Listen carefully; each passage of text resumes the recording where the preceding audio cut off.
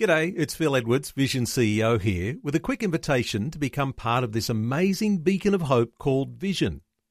Together we can put our love into action to help people of all kinds build or rebuild their lives on the truth of God. Please consider the part you can play during our upcoming Visionathon appeal, remembering that it's your support that makes Vision possible, including this podcast. Audio on demand from Vision Christian Media. God's gone to rather a lot of trouble to have his love letter to you and to me written and then accurately preserved down through the centuries. So then, why is it that so many Christians treat their Bible with such disdain, leaving it unread to gather dust on a shelf somewhere? Hi, I'm Bernie Diamond. Welcome again to the program, as today we take a look at your life from a different perspective. And please do stay tuned, because in just a few minutes I'll be telling you about the powerful prayer that could be coming your way to help you through whatever it is that you happen to be dealing with in your life just at the moment. I guess in a good loving marriage, if you love someone, it's not unreasonable to expect that they would from time to time, even reasonably often, say kind, loving, encouraging, uplifting things to you. Not an unreasonable expectation, right? And yet so many Christians have never heard God whisper those sweet nothings into their ears. Why? I was having lunch with a friend the other day, and he said something along the lines of, well, look, I don't read my Bible. I find it boring. In any case, I have a deal with God. As long as I have love in my heart, that's all that matters.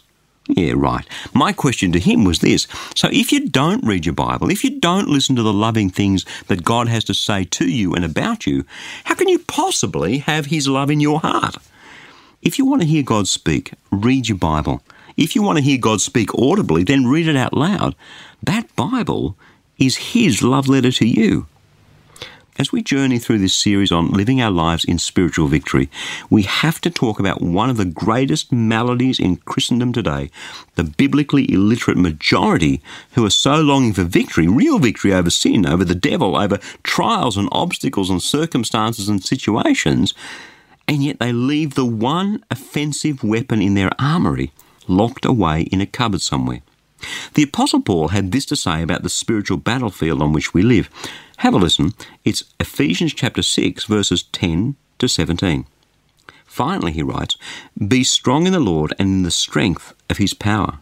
Put on the whole armour of God, so that you may be able to stand against the wiles of the devil. For you see, our struggle isn't against the enemies of blood and flesh, but against the rulers, against the authorities, against the cosmic powers of the present darkness, against the spiritual forces of evil in heavenly places. Therefore, take up the whole armour of God, so that you may be able to withstand on that day of evil, and having done everything, to stand firm.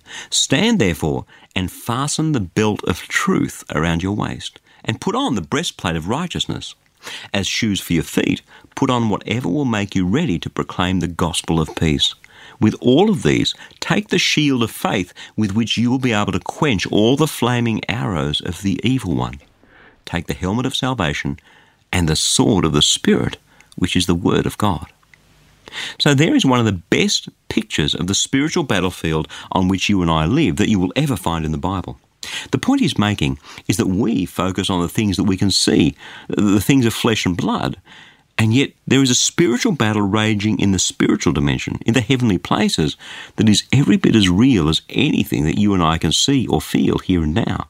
A spiritual battle that sits aback of the trials and the troubles that we experience in this world.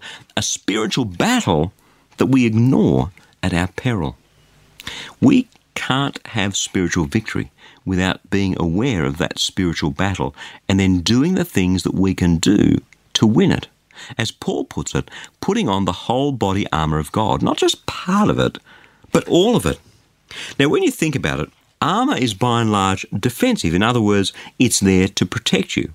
The belt of truth holds things together. The breastplate of righteousness protects your chest, your heart and your lungs. The shoes for your feet, they make it easy for you to run. The shield of faith quenches the fiery darts of the enemy. The helmet of salvation protects your head. All of those are passive and protective to stop the enemy's attacks from hurting you. Great. But you don't win a battle just by defending yourself. You win a battle by attacking, by going on the offensive. And in that whole list, we are given only one offensive weapon. Did you pick it?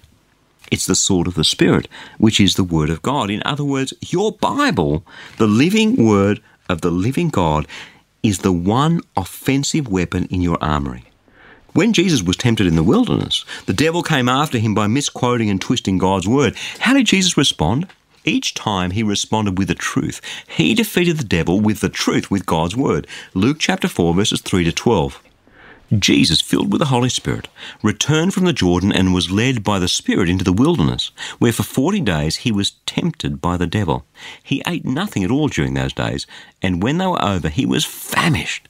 The devil said to him, "If you're the Son of God, command this stone to become a loaf of bread."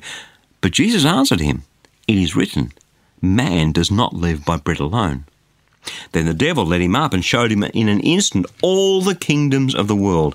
And the devil said to him, "To you I will give their glory and all this authority, for it has been given over to me, and I give it to anyone whom I please. If you then will worship me, it will be yours." Jesus answered him, "It is written, worship the Lord your God and serve only him." Then the devil took Jesus to Jerusalem and placed him on the pinnacle of the temple, saying to him, "If you are the Son of God, throw yourself down from here. For it is written, he will command his angels concerning you to protect you, and on their hands they will bear you up, so that you will not dash your feet against a stone." But Jesus answered him, "It is said, do not put the Lord your God to test." When the devil had finished every test, he departed from him until a more opportune time. 3 times, Jesus hit back at the devil with his one offensive weapon, the sword of the Spirit, which is the Word of God. But leave the sword in its scabbard, leave the sword and the scabbard at home in the storeroom, and it won't do you any good. We need to get it out, to read it, to let God speak to us through it, to listen to what he has to say about us and this world, rather than the perversions that the devil would whisper in our ears.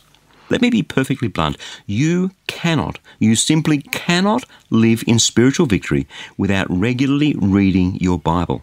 It just isn't possible. Get it? You and I don't have the power to defeat the devil. We don't have the power to overcome the obstacles in life, but God's word is so incredibly powerful. Why do we miss that? Why do we trifle with the word of God? One of the most frightening things that I see in the kingdom of God today is people who call themselves Christians, and yet they trifle with God's word. They have a Bible to be sure, but it collects dust on the shelf or it's tucked away in a drawer somewhere. They listen to sermons most Sundays, well, sort of, but by the time they're having that post-church service cup of coffee, their heart and their mind has already wandered off somewhere else. In the very first chapter of the Bible, Genesis chapter 1, we hear how God created the universe. But let me ask you a question. Exactly how did God create the universe? Answer, he spoke it into existence. Genesis chapter 1. In the beginning, when God created the heavens and the earth was formless and void, and darkness covered the face of the deep, while a wind from God swept over the face of the waters. Then God said, "Let there be light." And there was light, and God saw the light, and it was good, and God separated the light from the darkness.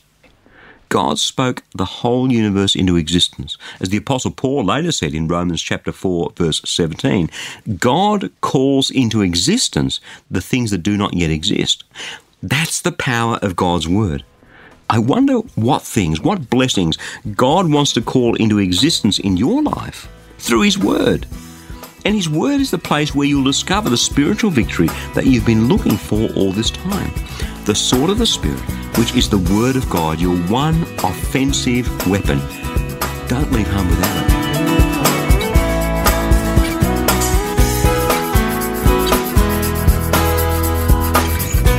Before I go, I'd just like to remind you that if you have a prayer need, we would love to pray for you.